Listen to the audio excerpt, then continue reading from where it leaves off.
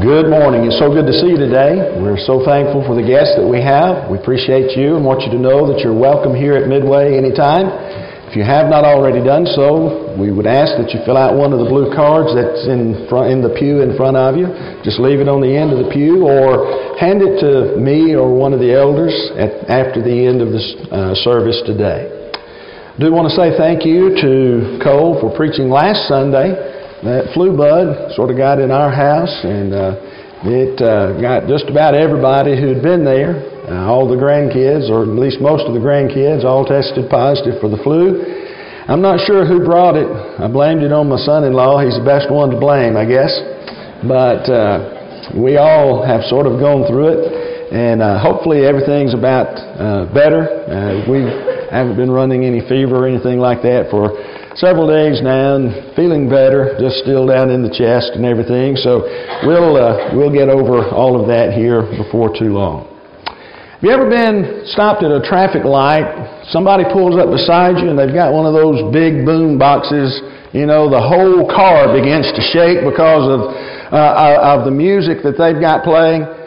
And they've got some music on there, it's got some bass in it, and you know, it just rattles everything, just shakes the foundation, it seems, of everything that's around. You know, that sometimes can be scary when you don't know that somebody's pulled up beside you and all that starts happening, and you know, and then you look at them like they've lost their mind. They've already lost their hearing, evidently, because they can't hear anything, you know, because it's already gone. Well, I want you to think about something not like that, but as you think about it, it's found in the book of Isaiah chapter 6 at verse number 4. The Bible simply says this, "And the foundations of the threshold shook at the voice of Him who called." You know, that's a mighty voice, isn't it? Someone who, when they speak, the very foundations of the temple of heaven begin to shake. But who is it that is speaking that way?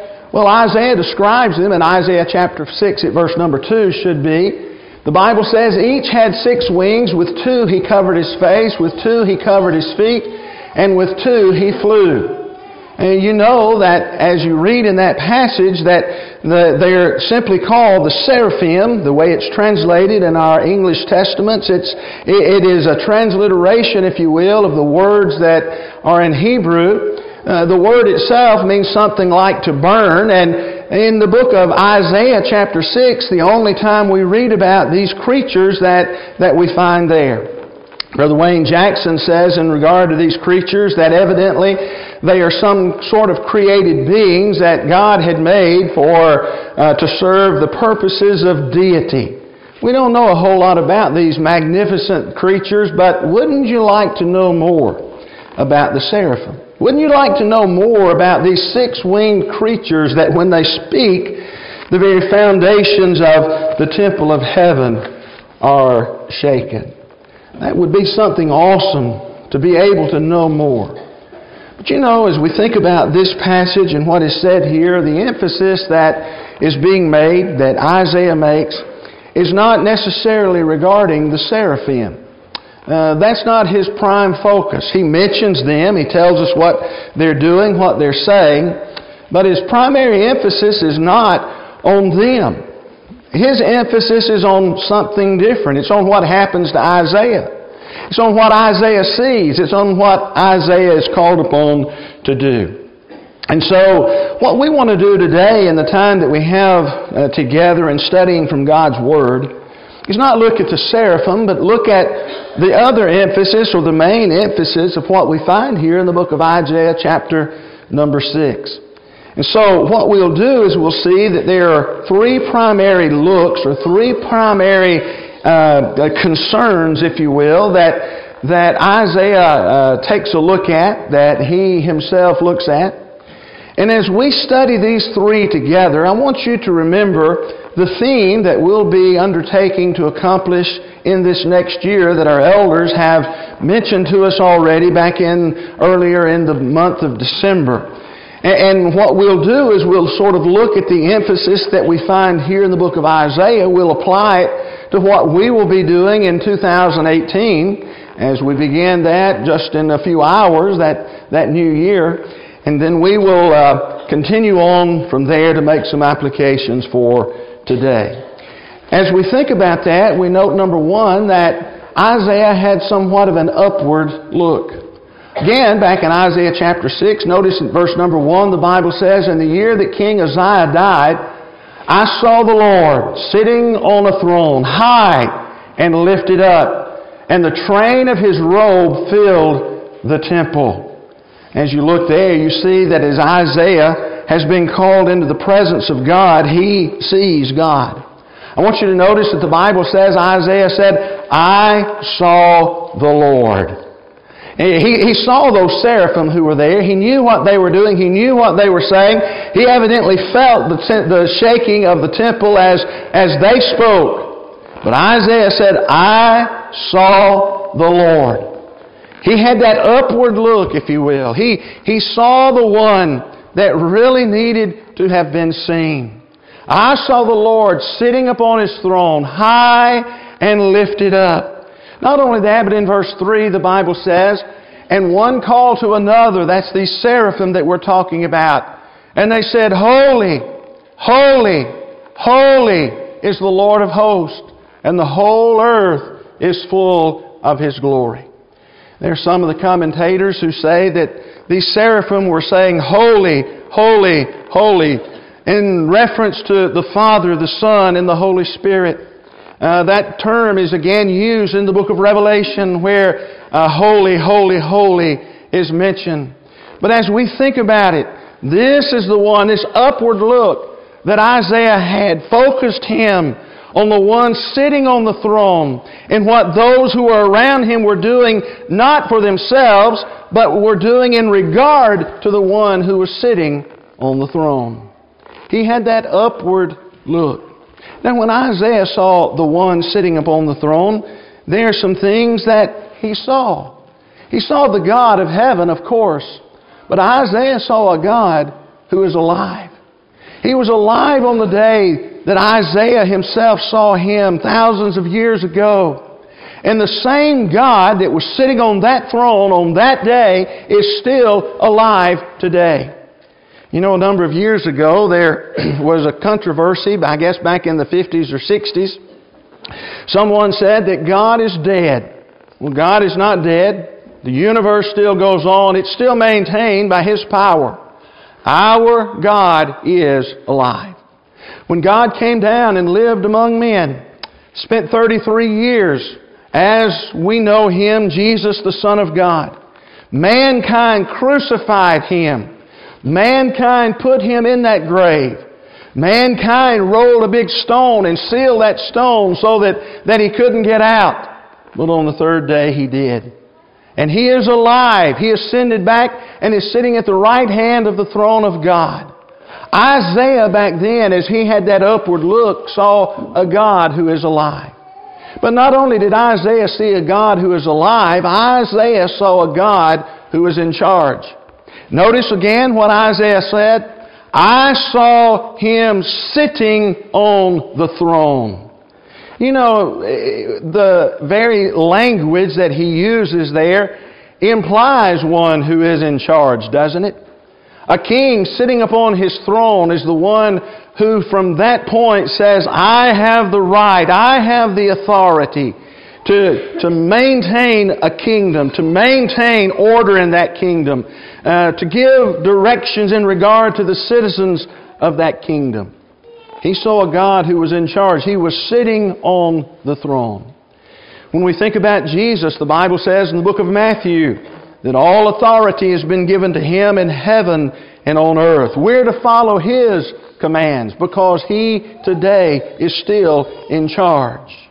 But not only did Isaiah see a God who is in charge, Isaiah saw a God who is omnipotent. That's a long word. It simply means that He is all-powerful. The Bible says in Isaiah chapter 6 at verse 4 that His throne, or verse 1 rather, His throne is high and lifted up above all the other thrones. There's not another king who is alive or who has ever lived who could come in comparison to the power that this king has, this God has. Jesus is said to be the King of Kings and the Lord of Lords. He is omnipotent. He spoke, and the world took shape. He spoke, and out of darkness came light. He spoke, and everything that has been created is created. When Jesus came to this earth, Jesus could take someone who was sick and make them well. He could take someone who had a limb that was handicapped and make it well. He could take someone who didn't have an arm or didn't have a leg and give them a new one. He was the same one who walked on the water. He was the same one who rebuked the weather. Peace, be still. And everything became calm. And He was the one who walked out of the grave. He is still omnipotent today. Not only did Isaiah see that, he saw a God who is resplendent. Well, what do we mean by that? The word resplendent means brilliant or splendid in appearance. Did you notice what he said? When Isaiah saw this God sitting upon that throne, he says about the train of His robe that it filled the temple. You know, the very way in which He portrays Him as being clothed is magnificent. You know, when you think about some ruler of some country, perhaps a king or a queen, you may think of the way in which they're dressed. A few years ago, Marlene and I went over to Atlanta. We went to, I forgot exactly the name of the museum, but they had some of Princess Diana's clothing. I think even the gown that she wore when she got married. You know, you think about something like that being sort of magnificent. It really wasn't all that spectacular in my opinion, but had I seen what Isaiah saw, I would have been amazed like him. He saw the resplendent King. The very train of His robe filled the whole temple. But not only that, he saw a God who is revered. What happened when those who were around Him looked at Him? Not even the seraphim, those magnificent creatures, would look. Do you remember what it said about the wings? 2 covered their face, 2 their feet, and with 2 they flew. A God who is revered. Isaiah not only saw that God, but he saw a God who is holy. Again, holy, holy, holy is the Lord. In both the Old and the New Testaments, the word translated holy means to be set apart. But let me ask you something this morning. From what can you separate God that makes Him holy? If He's holy, holy, holy, from what can you separate Him that makes Him holy? And as someone put it, it's not original with me, you separate Him from everything that is not God. You see, He's one of a kind. He's in a class all His own. He is separate from you and separate from me. And because He is holy, because He is separate, because He is one of a kind and in a class by Himself, He is worthy of our worship. He's worthy of our respect. You see, the seraphim said, holy, holy, holy. But not only did Isaiah see that God who was holy, he saw a God who is glorious. The Bible says His splendor fills the earth. It's hard for us to even begin to imagine the sight that Isaiah saw. But we are under the same God. We have the same God. I want to challenge us this year as we look upward to remember who God is and what He deserves from you. You see, He deserves your respect. He deserves for you to honor Him. He deserves for you and for me to worship Him in a way in which He has described and prescribed in His Word. You see, I'm not worshiping God in a way that makes me feel good. I'm not worshiping God in a way that I choose. I worship God because of who He is, and I worship Him in the way that He teaches me to do that. And so as we look upward in this coming year, let's all seek to remember who God is. We are not God. Our society tries to make each of us a God. To choose to do the things that we want to do. To choose to do the things that please us. But on the day that Isaiah began his look, if you will, he looked upward and he saw a God who deserves our honor even this very day. Not only did Isaiah look upward, Isaiah also looked inward. Look at verse number 5 of Isaiah chapter 6. Isaiah said, "And I said, Woe is me, for I'm lost. I'm a man of unclean lips, and I dwell in the midst of a people of unclean lips." You see, Isaiah was forced to look at himself as well. He said, "I'm lost, I'm ruined," is the way that what the word itself means. I'm perished. In a literal sense, the word means to be silenced. You see, Isaiah, when he looked at himself, recognized that he wasn't even worthy to lift up his voice in the grand chorus of Holy, Holy, Holy.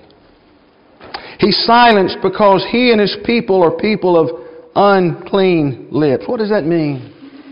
You see, Isaiah simply recognized the fact that he and his nation were sinners.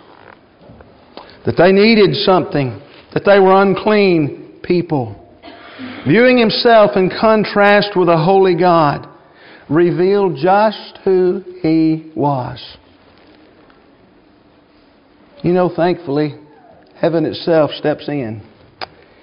In Isaiah chapter 6, verses 6 and 7, the Bible says that one of the seraphim flew to him, having in his hand a burning coal that he had taken with tongs from the altar. Isaiah said, "He touched my mouth, and he said, Behold, this has touched your lips. Your guilt is taken away, and your sin is atoned for."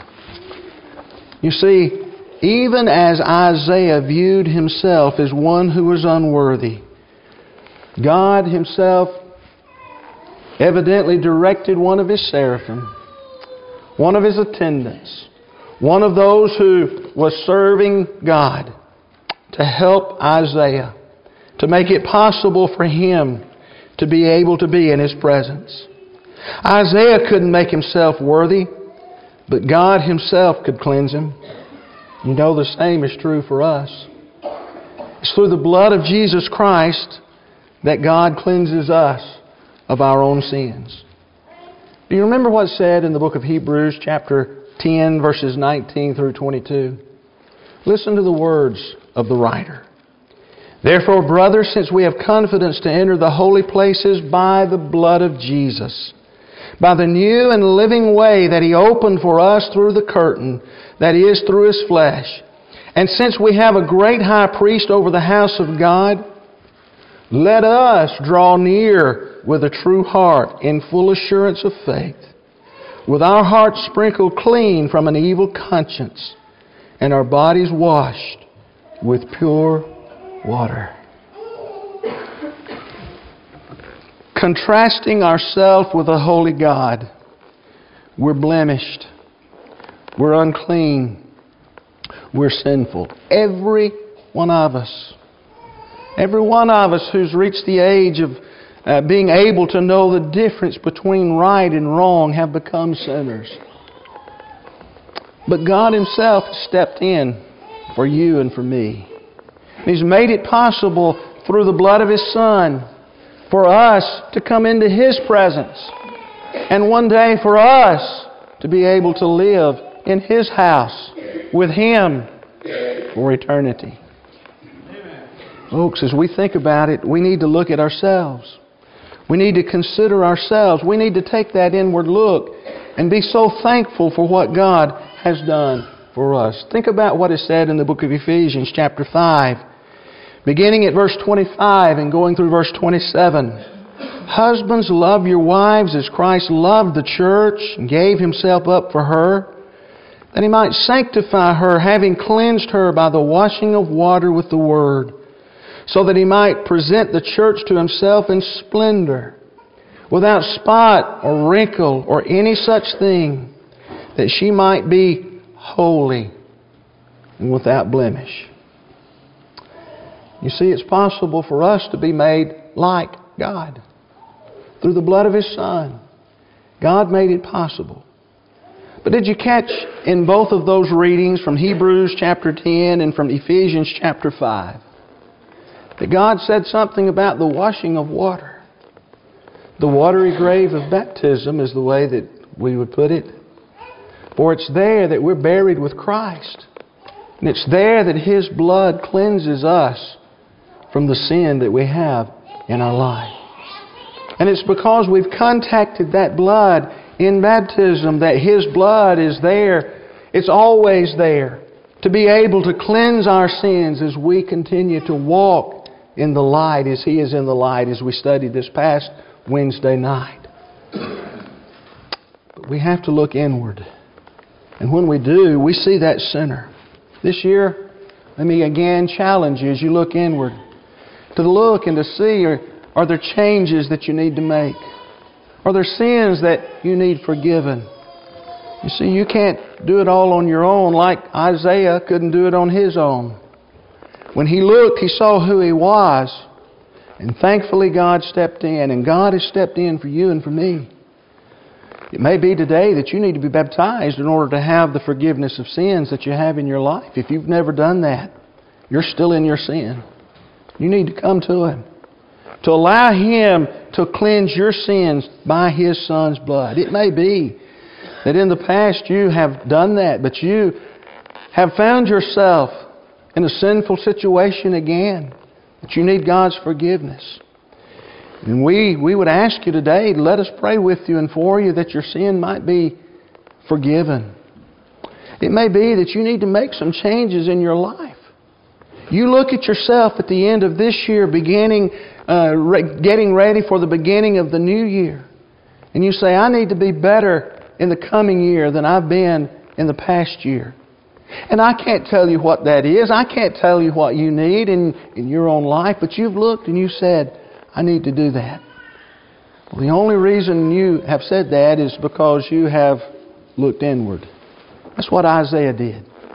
During this coming year, we'll be looking inward. We'll be talking not just about things that we need to change, but as we look at the inward part in this coming year, things that we need to do, things that we need to be. But not only did Isaiah look upward and inward, he also was forced to look outward as well. Isaiah chapter 6 at verse number 8, I heard the voice of the Lord saying, Whom shall I send? And who will go for us? Then I said, Here am I, send me. Here I am, send me. To whom was Isaiah to go? To the sinful people, to the lost folks, the house of Israel, to his own people who were of unclean lips, to deliver the message from God. Unfortunately, in this particular passage, the message for this group of people wasn't a good one. But as we think about ourselves, we have a message of hope. We have a message of restoration, a message of salvation that we can carry to others. God had a message to be delivered, and Isaiah volunteered to be the messenger. He volunteered. He said, Here I am, send me. And God still has a message to be delivered today.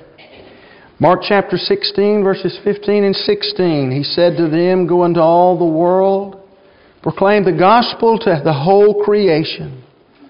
Whoever believes and is baptized will be saved. Whoever does not believe will be condemned. That message is for the world. It's still for the world. It's still today. Again, let me challenge you. As you look outward this next year, will you faithfully proclaim God's message of hope and God's message of salvation? You may have a family member who needs that message. Will you tell them of God's saving grace? Would you tell them of their need of salvation? Would you tell them what God has done for them?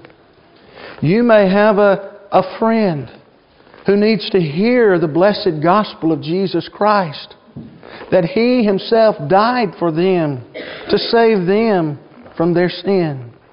You may have a neighbor who lives across the street who needs the message of God in their life. Maybe their life is messed up. Maybe they need a change in their life. Not just for this life, but for the one to come. Would you tell them?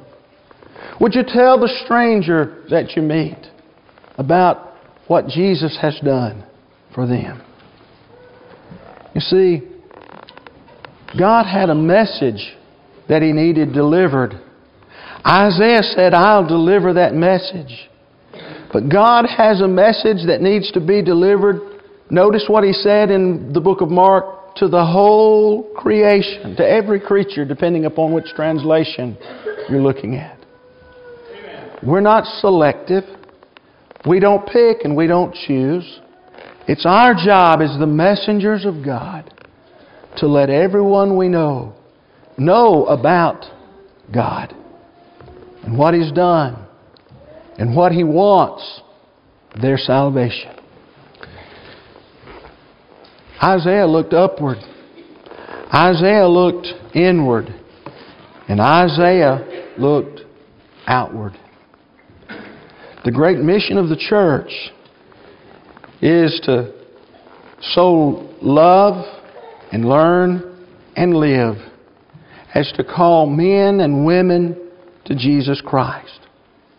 You see, if God's primary purpose for the saved were simply a loving fellowship, He'd go ahead and take believers home.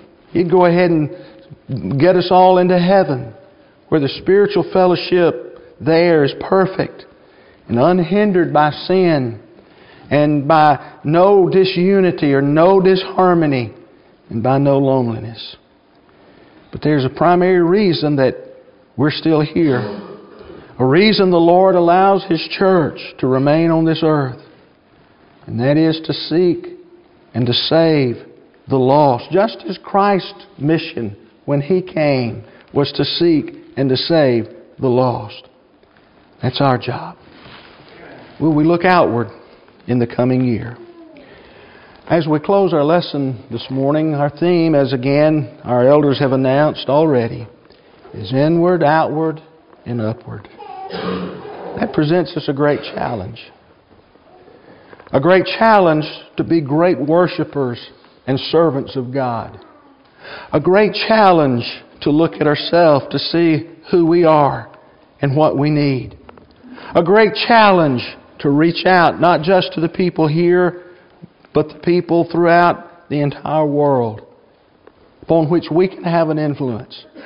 Maybe not personally with our own mouth, but through the missionaries that we send. But you see, it's going to take both what we can do here and what they can do in other places. And so a great challenge lies ahead. I can't help but wonder this morning, should we have the opportunity to really have been like Isaiah, to have been carried up and to see what Isaiah saw, what a difference it might make in our lives. What we would think, what we would do, how we would act, and how we would react. Would it make a difference? Well, I don't know if it would or not, because if we don't believe what Isaiah said that he saw, and we don't come to understand that what he said is truth, and believe him about the God that he saw, about what he saw when he looked inward, the same thing that we see when we look inward, and the fact that we need to be looking outward. I really don't know if we were taken into the very presence of God like Isaiah was, if it would make a difference. Folks, what he said was true. It ought to make a difference in our life. It needs to make a difference in our life. It must make a difference in our lives as we seek to live every day for Him. It may be this morning that you need to respond to the Lord's invitation for whatever reason that might be. We invite you to come. It may be that you need the prayers of the church. If you need to respond, why don't you do it right now?